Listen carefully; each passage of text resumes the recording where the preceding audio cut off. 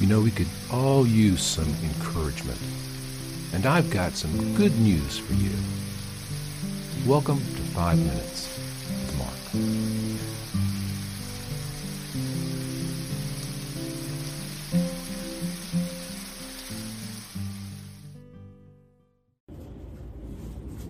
Hey, greetings, friends. Welcome back to 5 Minutes with Mark. We're still talking about the Gadarene demoniac. Pretty interesting story, huh? From the Gospel of Mark, chapter 5, we're going to pick up the story here in verse 11. Now remember, they've come to the other side of the lake. The man comes out of the tombs, falls down, worships Jesus. The demons begin to speak. We find out there's a legion of demons, many demons who have inhabited this man. They're begging him not to send them out of the country. And then verse 11. Now, a large herd of swine was feeding there near the mountains. So all the demons begged him, saying, "Send us to the swine, that we may enter them." And at once Jesus gave them permission. Then the unclean spirits went out and entered the swine. There were about 2,000. And the herd ran violently down the steep place into the sea and drowned in the sea. So, pretty fascinating. Again, some pretty interesting things. Now, one of the big clues that we get here is that we understand, if you didn't understand before that this was a Gentile area, a non-Jewish area, you know now, because they're raising pigs. And there was not a Jewish person alive in Palestine who was eating pork. The Romans liked it. The Gentiles ate it. I like it. But the Jews not touching pork. So we've got this herd of about 2,000 pigs. That's a rough guesstimate, I'm sure, but that's a lot of pigs. And apparently they're near the mountains. They're feeding. There's the idea, and if you look at the region, if you go in and Google Earth it, what you'll see, the Sea of Galilee comes over, and there's these steep mountains.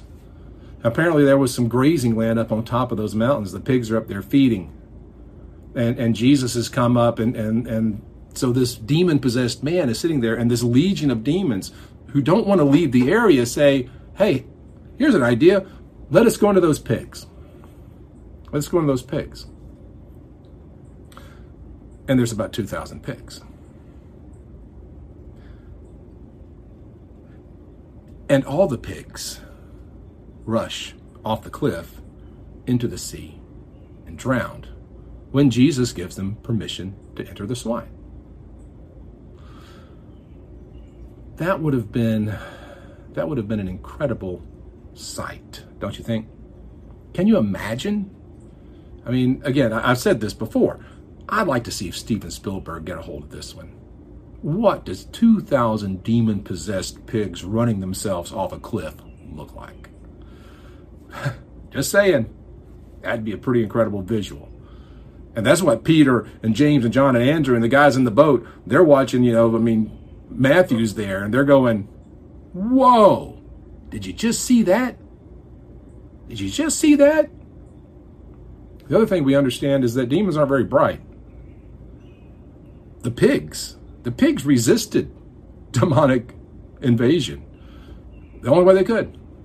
They killed themselves. They were maddened by the presence of the evil spirits in them. And so they rushed over the cliff. Were there 2,000 demons? There's 2,000 pigs. Or was it 100 demons, but it scared all the pigs and they all just started running? It doesn't really say. It tells us that there were many demons. And it tells us there are about 2,000 pigs. So, was this man possessed by about 2,000 demons? Wow. Or was it more like a handful? We don't know. A lot of questions that the story kind of leaves vague and open. But we do know that this non-Jewish side of the lake has just received a blow. Because that 2,000 pigs, that 2,000 pigs is money. Think about it. It's an agrarian society. It represents a huge financial impact. If you lost 2,000 pigs in a single blow, well, your local economy just took a pretty massive hit. So, what does that tell us about Jesus? Did Jesus know that the pigs were going to go running off the cliff? Well, maybe he did. Maybe he wasn't sure what they were going to do. All he knew was he wanted to free this man. He was far more concerned with this one man than he was with the 2,000 pigs. He was far more concerned about the spiritual condition of this person than he was the financial impact of the community. And I think that's an important thing for us to understand, especially in church world where we tend to measure success by dollars, just like the world does. We need to understand that one person, one human being, is far more valuable in the eyes of our Father than all of the economic success that we might create. Jesus sacrificed the pigs for the one. And I think we need to be willing always to do the same. Be back tomorrow. See you then. I hope you're enjoying this Bible study, this quick devotion. If you'd like more content, you'd like to know more about me and see more of the things that I'm doing, check out my website, theeclecticmonk.com. There you'll find out about my video vlog, my podcast, and a whole lot of other stuff. Hope you'll join me there. Thanks.